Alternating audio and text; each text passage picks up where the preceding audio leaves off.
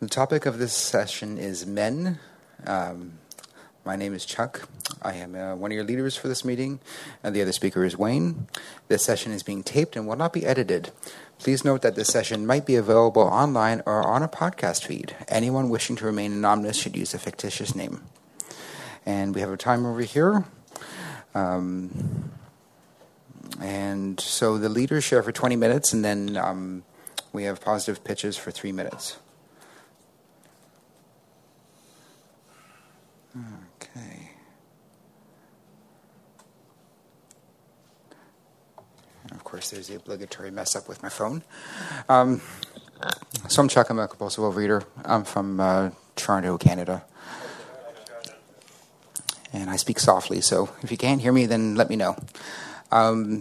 So to qualify, I came in through these doors at 2011, around February-ish. I came in around 500 pounds, probably about 525 pounds around there. Not that I would weigh myself, but my waist was about 66. And I came into these doors and I was hugged by about 4 little old ladies about this tall. And then I found love and acceptance in this program. So what I'll do is I'll spend a little bit of time talking about my story and then a little bit of time talking about the topic. So really for me, life was pain. And the only way I knew how to get rid of this pain in my childhood was to eat. I was the kid who, I was a latchkey kid of an only child. So I was the only child, a latchkey kid, and my mother was divorced. So my mother was working many jobs, and I was alone.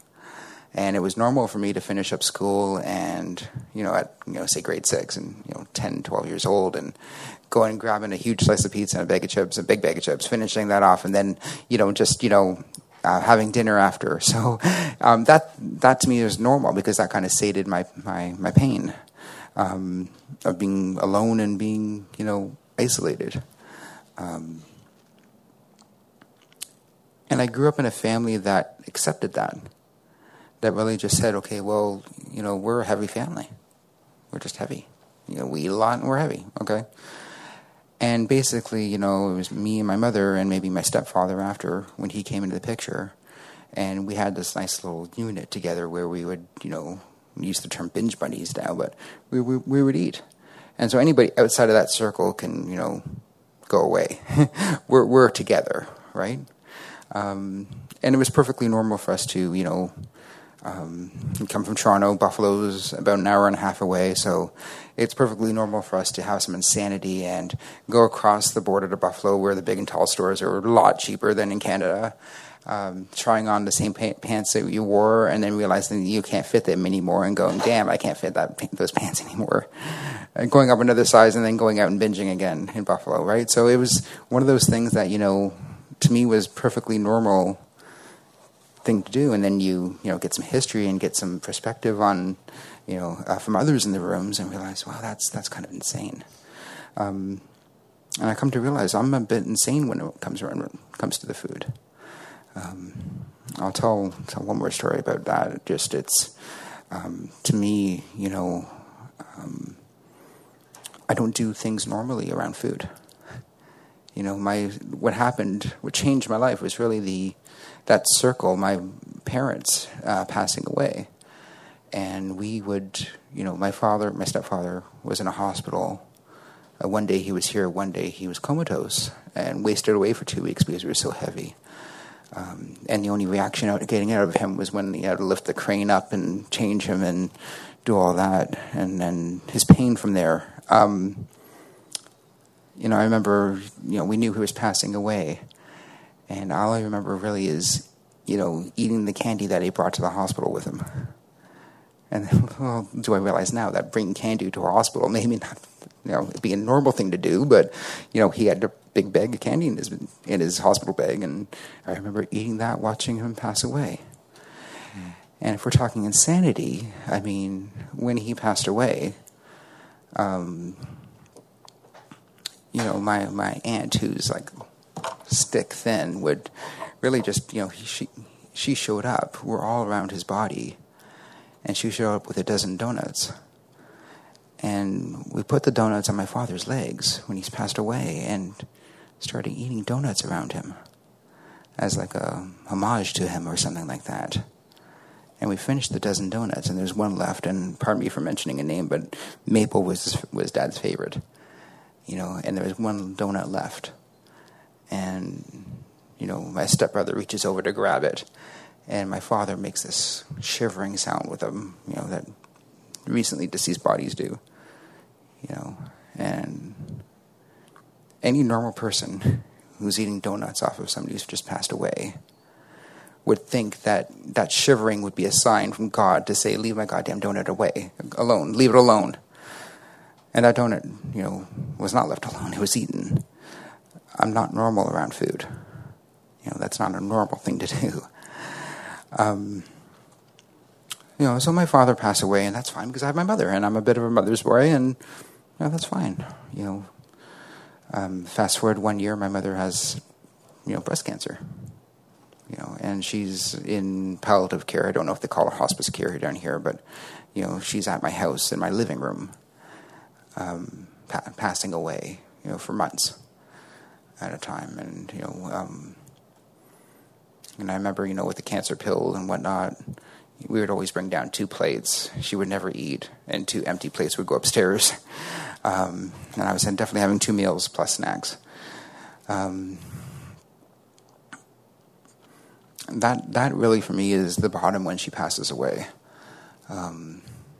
We had a joke in our family that I don't care what happens, I want to fit in a normal sized coffin, and because both of them passed away with cancer, that was that was fulfilled, right? They never sought the medical care that large people really need to get, but don't want to be lectured on by doctors because I'm going to get the pills, but I'm also going to get a lecture about my size. And, certainly I felt that way too. So she, she passed away, and then my bottom goes, right? Because my support structure is gone. I'm pissed off every day that I wake up. I'm pissed off that I'm living. I don't want to die. I just don't want to live anymore. The month after she passes, then I find OA. And I go to this meeting that, again, 4 little old ladies showed up. They're about yay high, and they all hugged me. And I'm like, okay, this is the place. Is this the place I need to be? And then they told their stories. And their stories are like my stories of, that I thought were secret, right? I thought nobody else did what I did to food. And really, I related, and from there, I like to say I ate the program like I ate the food, right? Like I just dove right in.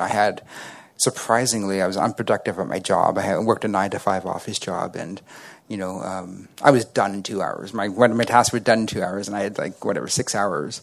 Well, 6 hours, I listened to podcasts for 6 hours. I got into big book studies online, put my earphones in, and do my work. And I did my 4th step at work, believe it or not. On Excel. So you had all the columns there and password protected, and then I realized maybe I should be useful at work. Hey, that's what they pay me for, to be useful. So,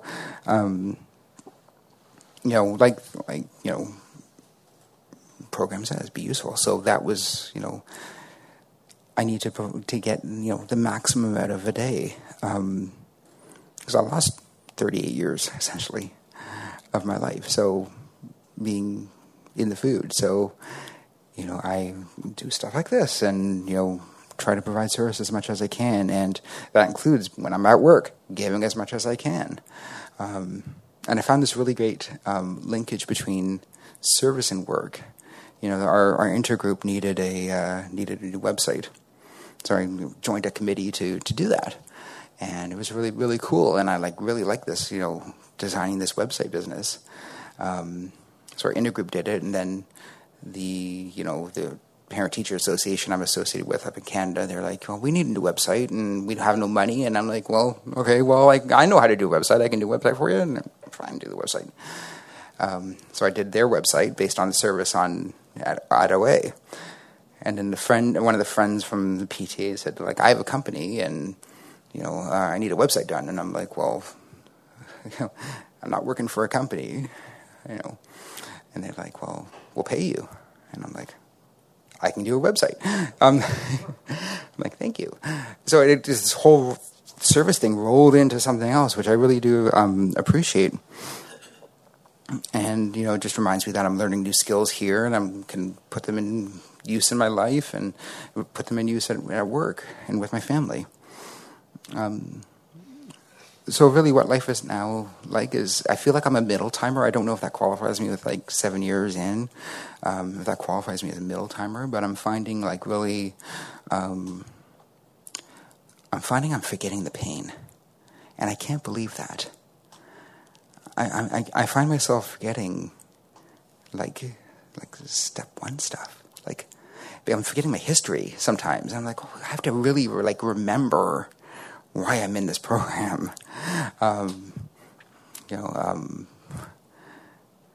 It's really funny, and I find that my vigilance now has to be, super hyper aware right now. Just because if I, I'm not going to mention certain foods, but if I go into certain what we call yellow light foods, and I really got to watch myself because physically I will not be well. So I find that vigilance really, necessary. I don't have a career in dieting, and I know a lot of people do of trying to lose weight and then gain a bunch, and that's not me. I've had acceptance of my weight all of my life from the people who I care about. So, they're like, oh, and they left. So, the idea of reducing food but not dieting is really, something I'm challenged with sometimes. But then I listen to people. And I listen to, if you were speakers, I heard one at assembly saying, well, I just did this and I followed their rules. And I'm like, oh, that makes perfect sense. So I find myself just, being really hyper-vigilant of what I'm, doing in service. Am I overextending for service? Am I doing too much service and not enough self-care, as they call it, even though service is like self-care? But so anyway, I'm going to talk about the topic now. And, I'm I check all the kind of, the boxes, right? I'm a male, I'm white, I'm heterosexual, I don't have any disabilities, I'm, that you see. I come from the privilege, right? Like, I kind of made in life, kind of. And I walk into these rooms, and I'm like, oh, I got to put perspective on. I'm going to realize that, I'm kind of not, I don't always need to be, the majority. And to me, I can listen to, to me, it's knowing that, I'm in a group and being, what's the word I'm looking for? Kind of, I want to say vigilant, but that's not the word. Or just being understanding of, okay, whoever's speaking at this podium is their perspective, and I can always take something from that. And I find that, being a man in program, I'm always the token man. I'm always the guy who carries the boxes. I don't know if you guys have a box where you have to carry the box in your meetings. I'm like, Chuck, can you carry the box? I'm like, fine, I'll carry the box. And by the way, if you ever want to not carry the box anymore, mention that you're carrying the box because you're a man. Because they will take that box away from you. I did it one time. I know this lady, and we're friends. I'm like, oh, okay, yeah, I get it. I'm a man. I'll carry the box. She smacked my hand away, and I'll carry the box. I got it now. It's like, okay. Yeah. So I mean, in Toronto, where I live, there's not a lot of men in meetings. So I do feel that kind of token status of being the token male in meetings, and and I've come to accept that it's not the person who's it's not the person. I'm nobody. It's the story. It's the message. And you know what? I'm going to end a little bit early by saying that's the message that counts. So it really doesn't matter really where you're from or who you are. Is as long as I can relate to who's speaking, then everything is golden. Anyway, thank you very much. I'm ending early. I'm sorry. More time for sharing. Thanks.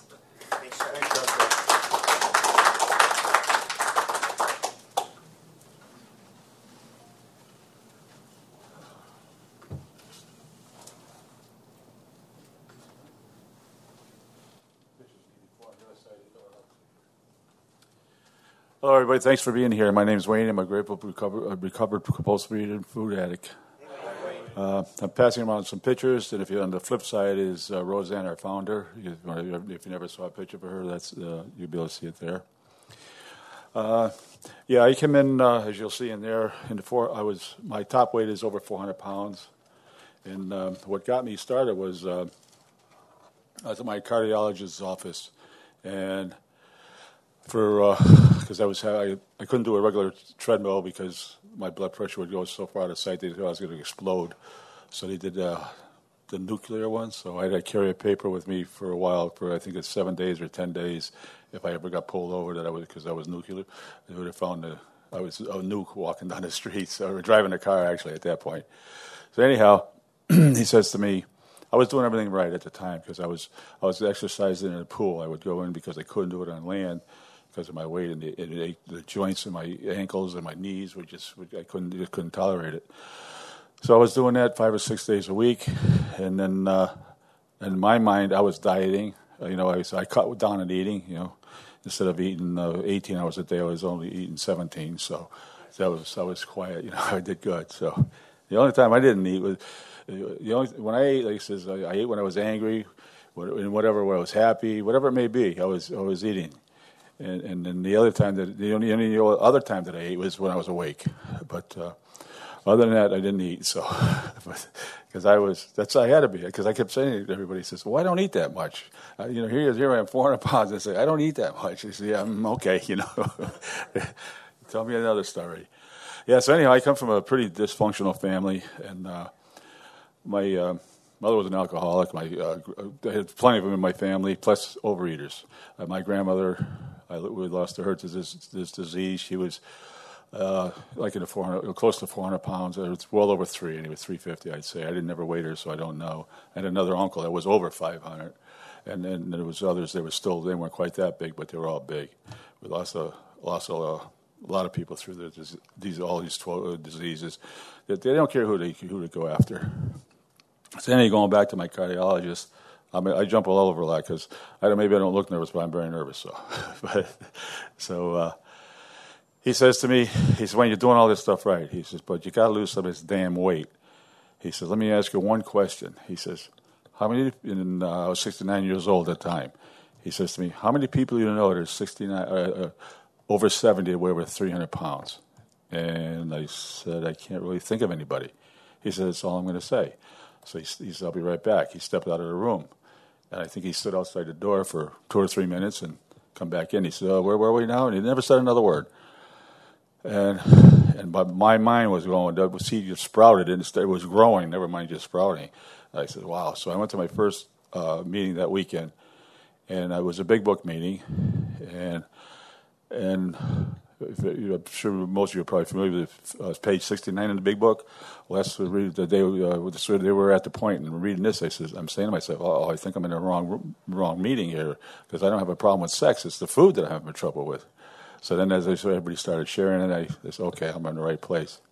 And you've heard probably from many people, and maybe even to you, that people just always welcome. I felt so comfortable being there, and I was really desperate. So that was in about this time in 2011, and I was very fortunate because, like I said, I had the gift. Thank God for the gift of desperation, where I wanted this. I just knew I'd do it because I was going to die. Because he told me, he says you can't do CPR, you can't do any of this stuff because you can't get to the heart. He said you're just going to be pushing fat around. It's going to be moving. That's it. So I was abstinent. November 22nd, 2011, my abstinent date.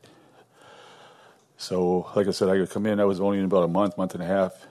And then the other thing is, I was at my third meeting, at my Tuesday night meeting I was going to that time, and they told, and the first of the month, they always, or at one point, they they change chairs every month and key holder and all this. So he says, you have the key for this month. So now I got to go to the meeting. So then the next month, they said, you're leading. I said, no, I'm not. Yes, you are. So I said, okay. And then, and I would never share at a meeting, even though I was told that it said, if I don't share, you can't help me. But I wouldn't share. I just was too afraid. And so all of a sudden I was going to another fellowship, speaker meetings, and I love speaker meetings. So in our area, we didn't have any speaker meetings except for one. It was on a Sunday night, and it's on the fifth Sunday they have a speaker. So it was the fifth Sunday, and I go out to that meeting, and I get there early, and I find out where it is because I've never been there before. And then I'm waiting, and all of a sudden 7 o'clock comes, and then 5 after 7, there's nobody there. So I said, oh boy, I said, maybe it's 7:30. I go in the car, I look at my schedule, no, it's 7 o'clock, and I'm sitting there for a couple more minutes, and I was ready to leave, and all of a sudden the light went on. So I went back in, and there was a woman sitting there, just got through writing in the We Care book. She was so depressed because nobody showed up for the meeting that night. And then I walk. And so then she was so happy. So now, that's my higher power. I don't believe in coincidences. I think, and he told everybody else to stay home and the two of us to show up. So I couldn't sit there for an hour and stare at her, so I had to share. and I lived through it. I said to myself on the way home, so hey, you didn't die, you lived through it, you could talk. So she was all happy, and I had told her a few weeks later, I had told a friend of mine that was at the first meeting I went to, and I hadn't known him before in rooms, and I told him about it. He said, you're the guy. He says, because I guess she told him the same story, so that backed it up for me, because otherwise I thought nobody would believe me, because I went back to that meeting no other times, and it was always at least 10 people, most of the time 14. So it was just that one night. And so, like I said, my higher power works in really strange ways. Then I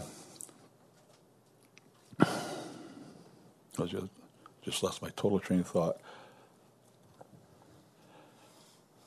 Yeah, so then right away, the thing is, I got a sponsor, and I started working the steps. And all of a sudden, he had other interests, so he dropped me, more or less. We just parted ways. So then I couldn't find it, because when I come in, there was no men in my area. There was once in a while one man would show up, but other than that, it was always women. And I was familiar with a lot with AA, where they just men with the men, women with the women. So I didn't really want to ask a woman, but I ended up with a woman sponsor, but not. She happened to be from Ohio. And so I did it. It was on phone, and we did everything, email and phone. And she took me through the steps in 13 weeks.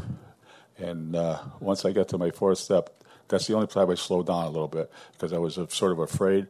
And then once I did that, when I turned it over, my fifth step over, it felt like the world was lifted off to my shoulders. I just felt so relieved, and I felt that I didn't, like it says, don't regret the past, never to shut the door on it. And he says, now you got rid of it, it's gone, it won't bother you again. And so far it's been right. All of these steps, everything that steps is, to me, the steps are the program, and this is the fellowship, and I need both of this, because without you, I would lose it. I know I'd be back where I was, even with the steps. But I still, that's the most important piece. That's the key. It's the key. And I can't stress that enough, because I know that's what few people saved my life, and I'm so grateful for that. So the only weight limit, I'll tell you, the only goal weight I ever put on myself was I wanted to be under 300 pounds by my 70th birthday, after what my cardiologist said to me. So I was very, very conscientious, because I had been on so many diets all my life that I knew basically calorie content and counts in that. So I was very, very strict. And my birthday is April 2nd. April 1st, I get on the scale, and I weighed 299 pounds. And the first thing I did was I started crying like a baby. And I said, thank you, God, and thank you, all of you people, because without you, all of you, I could never have done it, because my weight kept me going bigger and bigger and bigger. Because I know if I ever stop this program, I know I'll be dead in a very short period of time, and it's all because of weight. And I used to take a lot of different medications because of the weight I had. And today, all I take is vitamins. And I take one other pill. It's called Movic. And it's because I broke my ankle 50-some-odd years ago, and the arthritis is in there, and it's very, very painful at times. And I take one of those, but that's it. It's not. I don't take it every day. I just, like I say, as needed. So, And like I said, this program has done so many different things for me. Like I said, with that, and I used to be such a nasty bastard. I'd cut you apart with my tongue, or I didn't care about anybody. And now today, all I think is others. Just like love and service, like Dr. Bob says, do for others. It's the three of them. Like he says, the prescription supposedly he wrote, it said, clean house, trust God, do for others. That's the program, basically. And that's like, to me, like the word how, it's honesty, open-minded, and willingness. And those are the three things. If I keep doing those, the rest of I automatically work my program. It's just, and it's the other thing I do is my morning ritual is I do my praying and meditating every single day, because I know I need that every day. Because if I don't, I'm liable to go astray during the course of the day. And anytime I eat or anything, before any food goes in my mouth, I pray and thank Him. And I think of where it all came from. How many people got involved to get me that food and the work that went involved in it. And after I get through, I thank Him for it. It's like the first thing in the morning is I open my eyes and I say, "Good morning, God. Thank you for the gift of another day." And we go from there. And because especially we're all on borrowed time, I know that. But especially, I have a lot of friends that I grew up with that are all past. They're all gone. And I said, "Wow, I'm very fortunate." And here I was carrying all this weight all these years, eating and also drinking. And I'm still here. So a lot of them, they were exercise freaks and everything else. So because He had other plans for me, and I'm thankful for that. Because I know I lost a daughter to alcohol. She was just 2 weeks before her 52nd birthday. She died from one of these diseases. They don't care. They're brutal. It wants to kill us. Because I know my disease, it's always waiting. It's waiting for me to just take a weak moment. It's going to nail me. And I'm not going to let that happen. So that's why I keep coming. That's enough about me, I think. I'm going to just pass a little things along about OA and men. A few things here. I'll put them out, and you can pick them up. But it's to do with, I don't know if you ever heard of oamen.org. It's there's a bunch of we did a men's meeting in Cleveland, and it's spun off of that, and then somebody picked it up, and they started a Tuesday night. It's a men's meeting, phone meeting, and they have over. I'll leave this so you can take a look at it. There's 7 pages of men in OA that and on here you can find, if you're looking for a sponsor, you can find one here. If you're looking to make outreach calls or want outreach calls, you get involved with their sign up. You can sign up for it, and there's plenty of it. These, like I said, I didn't print a lot of these out,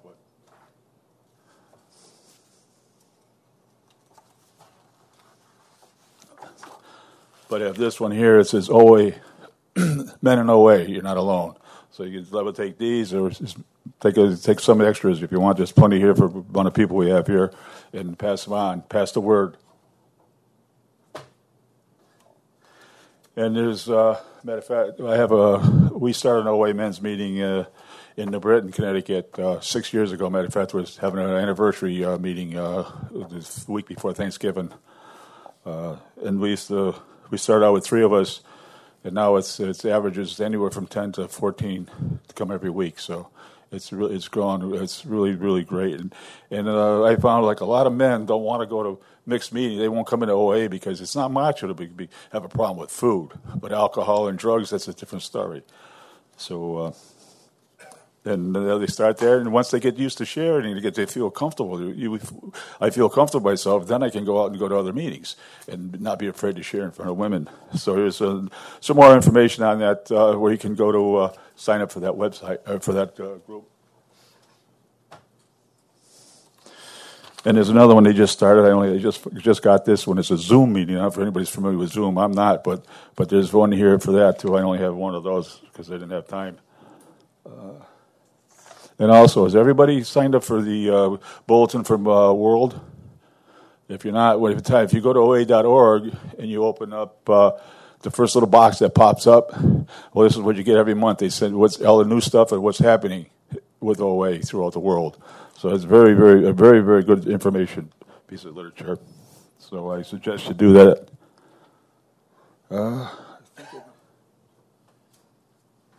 Also, another thing that we all should have is the OA handbook. There's like a lot of questions people have about meetings. All the answers are right in this little book, this little piece of literature here. Also, it's for service bodies, unit groups, and anything you want to know. If you have any questions or any problems, the answers are all in this book. And I think they're like $250 or something like that. And I think that's pretty much it for me. I want to thank you all for being here to help my recovery. Thank you. Take over from the open show.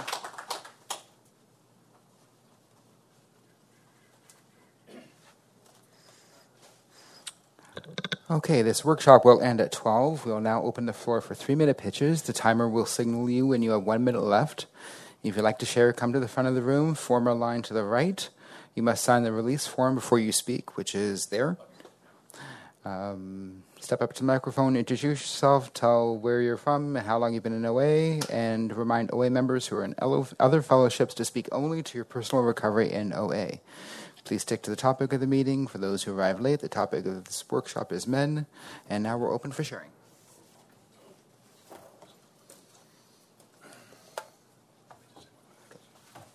Excuse me. Also, I have one more piece here. It's called Call 5 and Keep Them Alive. Take some of these, and then you copy them. You just cut them up into 4s and hand them out at your meetings. And this way, somebody that hasn't seen at a meeting for a while, it's somebody, especially people that come regularly, all of a sudden you don't see them for 2 or 3 weeks, give them a call.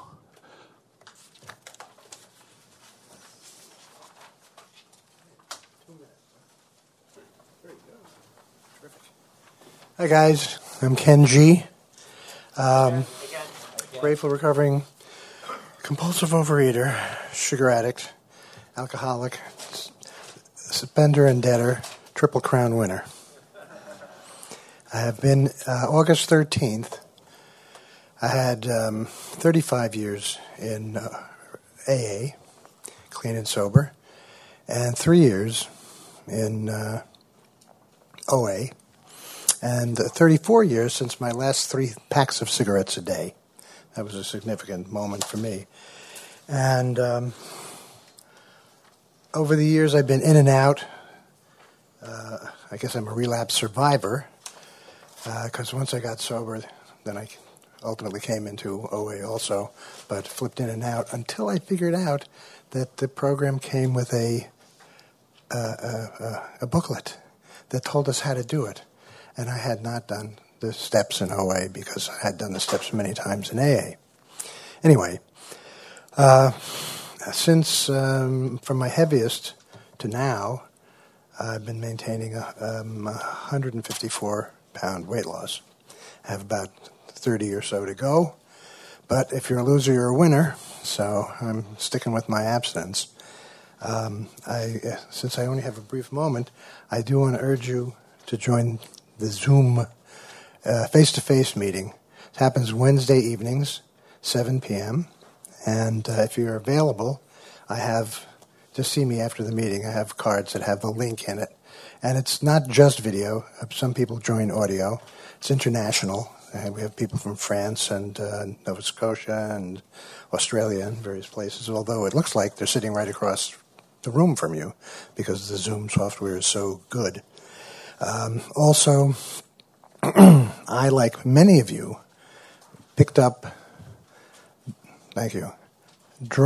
once I got sober and dropped alcohol and drugs, then I picked up the food. And many men have gone through that route. So, although this is not a place to talk about it, the Wednesday night meeting has no prohibition about talking about alcoholism in your past as long as it relates to your recovery in OA in the present. We also have trouble with authority figures. So we do a little crosstalk, which in a meaningful way, and I tell everybody that we don't have any profanity unless it's for fucking emphasis or fucking humor. That's it. Thank you. So it's it's an interesting meeting. I urge you to join it, and I urge you to hang on to your abstinence because when I originally came in, I was suicidal. Now, September 8th, I turned 75, and this has been the best time of my life. And if you come to the Sunday morning, Sunday with Sex on Sunday, which is happening tomorrow, you'll find out why. Thanks, Ken. Hi, everybody. My name's Hugh. I'm a compulsive overeater and addict. Hi. I live in Brookline, Massachusetts, and I'm very fortunate that of the 4 OA meetings I go to every week, 3 of them are men's meetings, because we have that in the Boston area, and I'm really lucky. Not that I'm not comfortable in women's meetings, although that took some time, because in the early days, you all know how few of us there were. But that worked out. And now I have these great men's meetings in addition to some mixed meetings. But the reason I wanted to share in this men's meeting is because I heard something this morning that I want to talk about. A woman was sharing earlier today how she had a hashtag #MeToo experience back before there was hashtag #MeToo. And part of her recovery was confronting her abuser. And she did, and and it was about her. It wasn't about him, and I get that. But I gathered from what she said that his response wasn't very encouraging. And that made me think, because I grew up in an environment where I didn't really get a real good model of the way a man should act. But fortunately, I've met a lot of men in this program that are really good models of the way men should behave. I even had a couple of bosses in my life during my career that are good models. And also, I happen to be in the middle of my most thorough 9th step ever right now. And I realized, hearing that woman talk, real men, as I understand it, own their behavior. Real men own the consequences of their action, and that's the kind of man I want to be, and that's why I'm doing this 9th step yet again. I'll probably have to go back to some people, including women, and redo it because I did it sloppily the first time. That depends on what my sponsor thinks. We'll see. But I wanted to share that thought in a men's meeting because I learned a lot this morning. Thank you. Thanks. Good morning. I'm Chuck, a compulsive overeater. I'm from New Paltz, New York, in the Hudson Valley. I just wanted to say how grateful I am to be here and to have, men in a meeting. After last year's convention, I committed there to open a men's meeting where I live, and it's very difficult. If there's 3 people there, it's a lot. But it's not up to me how many men show up. It's there, and perhaps someday it'll take off like you were talking about. Now there's 10 or 13 people in a meeting. It's discouraging at times, but I think that the attitude towards it is changing a little bit. We're not in that macho, I don't have a problem and I can take care of it by myself. So I'm starting to see more men. When I walked into the program 4 years ago, the first meeting I was in, there was no men. And because of that, and because of some of the things I heard in there, I wanted to bolt. But desperation kept me in it. And I owe a lot to the women in OA. My sponsor is a woman, best sponsor in the world for me, still is after 4 years. And I sponsor 2 women and 2 men. But the women treated me equally. They didn't perceive me as a threat. And I was on my very best behavior all the time. I, like most guys, there's a room full of women, I'm checking them all out. And I still do that occasionally, but I try not to. That's not what I'm here for. I'm here to recover. And women are the biggest part of this organization. So, I just want to learn from them. I want to learn how to be a better man and treat them equally and as they treat me, kindly and lovingly. And I can walk into a meeting in any place in this country. Generally, it's just women. And I have on vacations, I've walked into meetings, in places I've never been. And generally, it's all women. No problem. And that's a great thing. And I think we need to learn from them, how to treat each other. I watch how women treat other women in these meetings. And I think that probably we could do the same thing. We tend to be more macho. And my time is up, so thank you.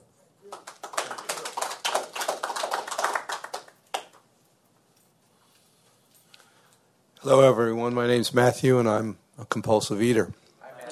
I'm from New Haven, Connecticut, and I'm really happy to be here. This is my second convention. I loved the one that was in Toronto last year so much that I signed right up as soon as I saw it was available. I signed up 6-7 months ago for this one. There's 4 angels in my life, okay? And by definition, angels are servants of God, okay? They don't necessarily have wings. In my life, they were human beings that just had certain manifestations, and at the time, they were serving God. And the first one was a man, and the night before the afternoon before, I had tried to go to an AA meeting, and I two-stepped recovery for 15 years, and that's in the 12 and 12 where Bill talks about you work in the first step because I was powerless over alcohol. I'm a multi-symptom nut job. And the other thing is you're doing, you can admit you're powerless, but you tell the whole world about it. And I did that for 15 years, so I was a dry drunk. And that whole while, my compulsive eating was totally enabled. And that was what was killing me very, very slowly. And I got to a point where my world came apart, so I did what I thought was best. I went back to AA thinking, because I learned to get well there once, let's do it again. And it just wasn't working for me. And the whole fact that OA had, in my mind, was always a women's program, it kept me out of the rooms for so long.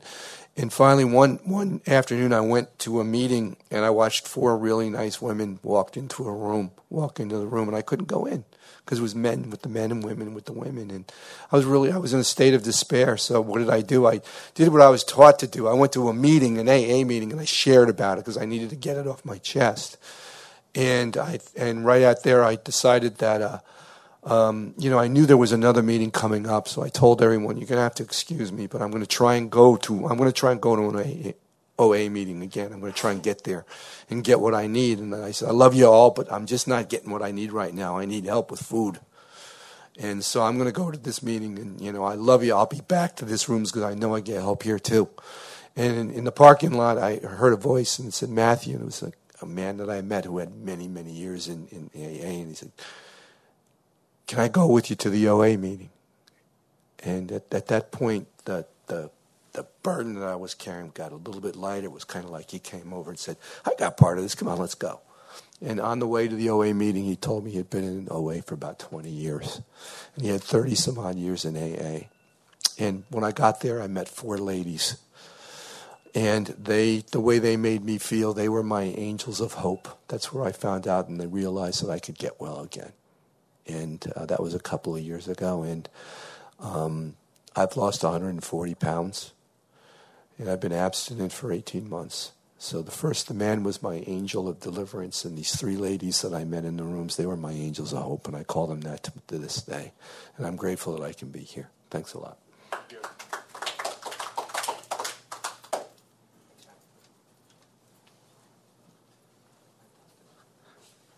Gentlemen, wow. My name is Don. I am a compulsive overeater. I'm compulsive everything. And it's a pleasure to see so many guys here. I've been in OA for probably somewhere around 16 years. I have about 100-pound weight loss.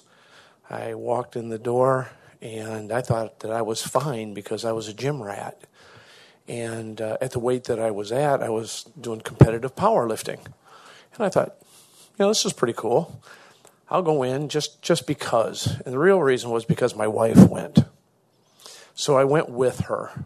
And I found out that I got a lot of issues. I'm a drummer in a rock and roll band. I'm a drummer that owns 22 guitars. And I'm saying to myself, you are a compulsive human being. It's not just food that you're compulsive about. It's about pretty much everything in your life.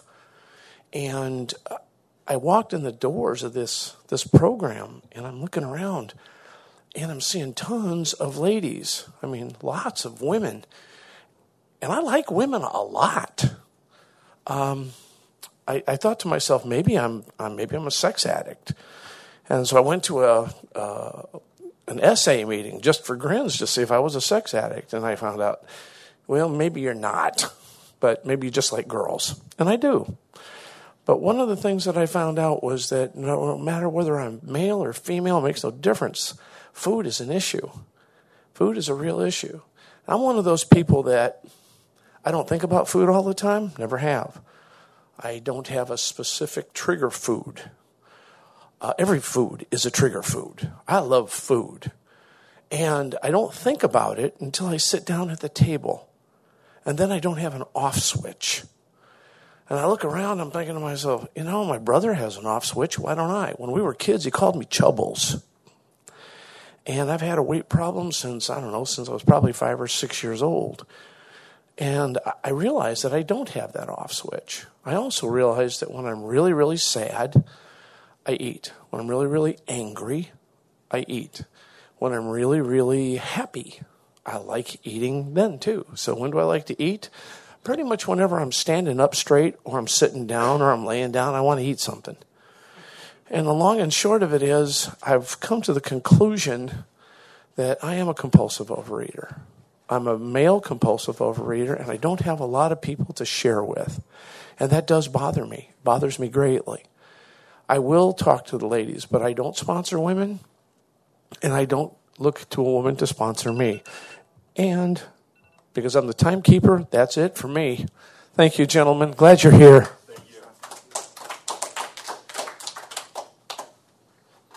Hi, everybody. My name is Tony, and I'm from Brooklyn, New York. Hey, Tony. It's great to be at a men's meeting. My first meeting was about 150 people, 5 men. And as a kid growing up, being morbidly obese, I never had interactions with women, girls. They didn't want to go out with me, and I can understand it. I wouldn't want to go out with a 300-pound girl, so why would they want to go out with a 300-pound guy? And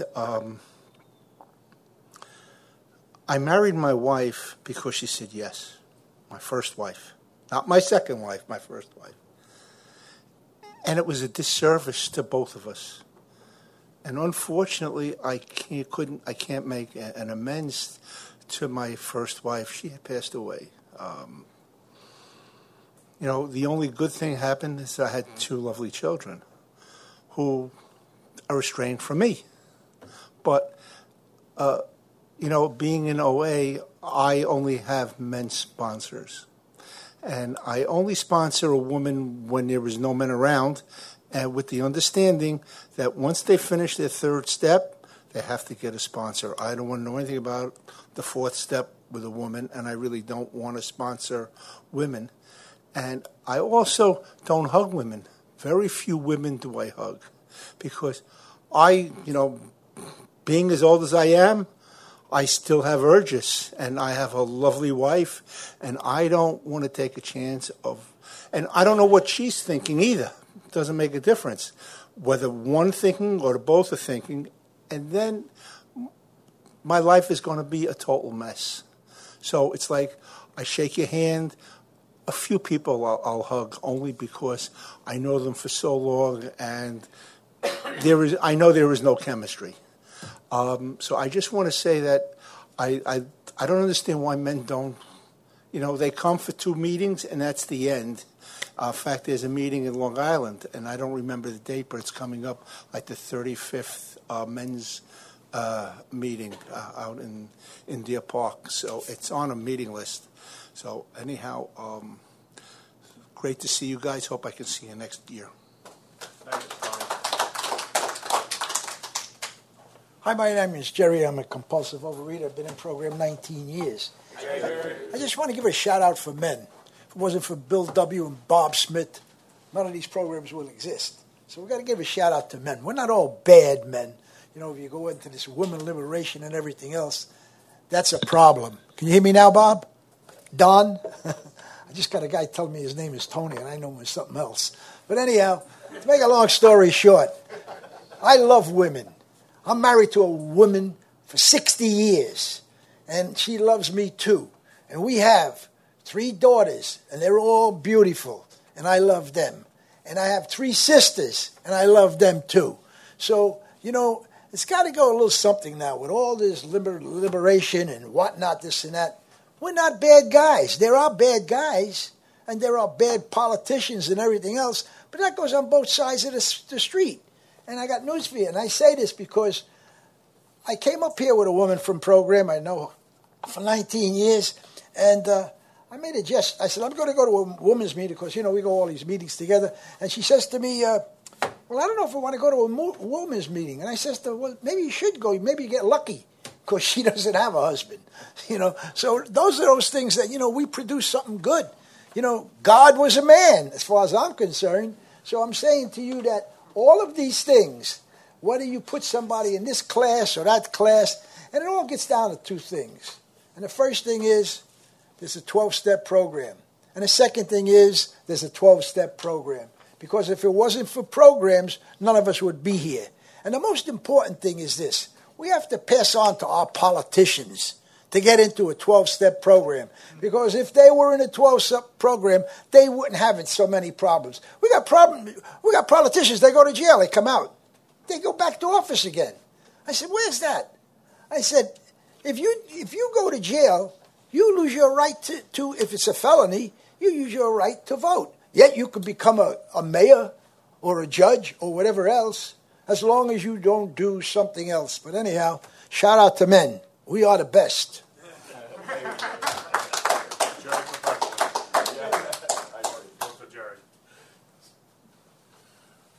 I'm Stu, a compulsive overeater. This is always one of my favorite parts of conventions, stuff like that, seeing men and, meeting men from other areas and stuff like that.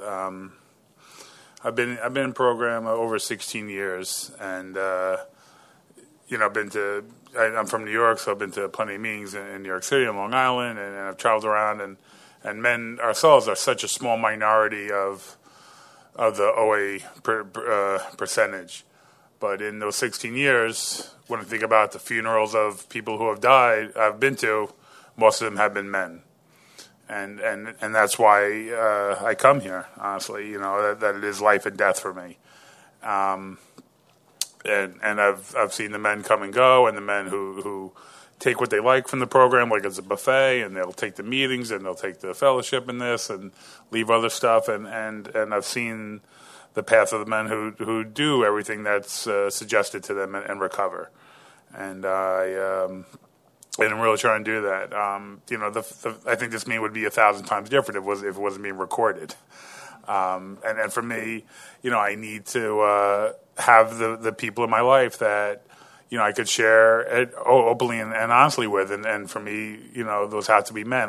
There are plenty of things I could say I have plenty of women friends in program. My wife is in program. I could be honest about lots of things, but for those little things, when we talk about, the causes and conditions that talks about in the big book, when it talks about, the selfishness, dishonesty, resentment, and fear, a lot of those, not all of them, but there's a small little percentage of that I could only say to men where it's not being recorded, but also say to the men and still feel the unconditional love and acceptance and not eat over it. That's the biggest thing. I could work a pretty good program just with women and things like that, but it's not going to be, fearless and thorough like it talks about in the 4-step. It's not going to be that total house cleaning, and I need to do that, for myself. I mean, there's a reason, I've been in programs 16 years and I'm not at a goal weight. And I think some of the issues that I have, besides loving food and being a food addict and all that, there's still other things that I still am working on and dealing with. And, I'm grateful, to have that. And, also the other thing I want to share, though, the men that I have in program, because there's so few of us, we become a very close, tight-knit group. But at the same time, because we become so close and tight-knit, we don't have to be as honest about things. I have plenty of men I can go to lunch with and spend a couple hours with, and we're never going to talk about recovery, never going to talk about steps, never going to talk about food. We're going to talk about the games and politics and everything else. And so when I come here, the people who I don't know and I don't have those kind of relationships with, that's who I need to also bond with too, where I can still talk program. So thanks. Thank you.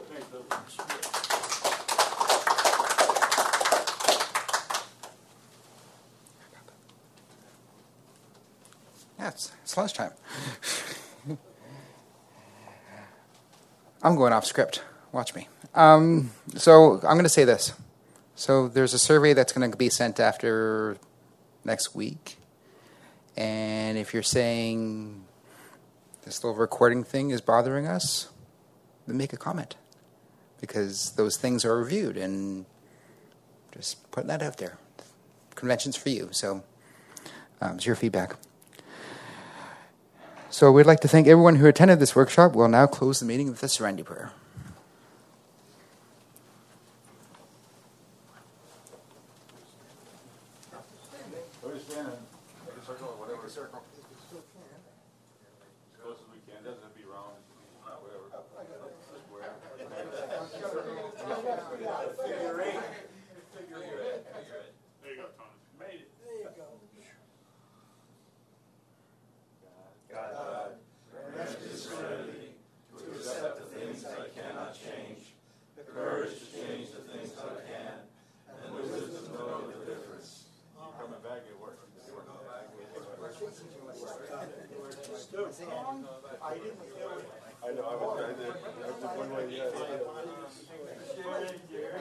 Thanks for sharing.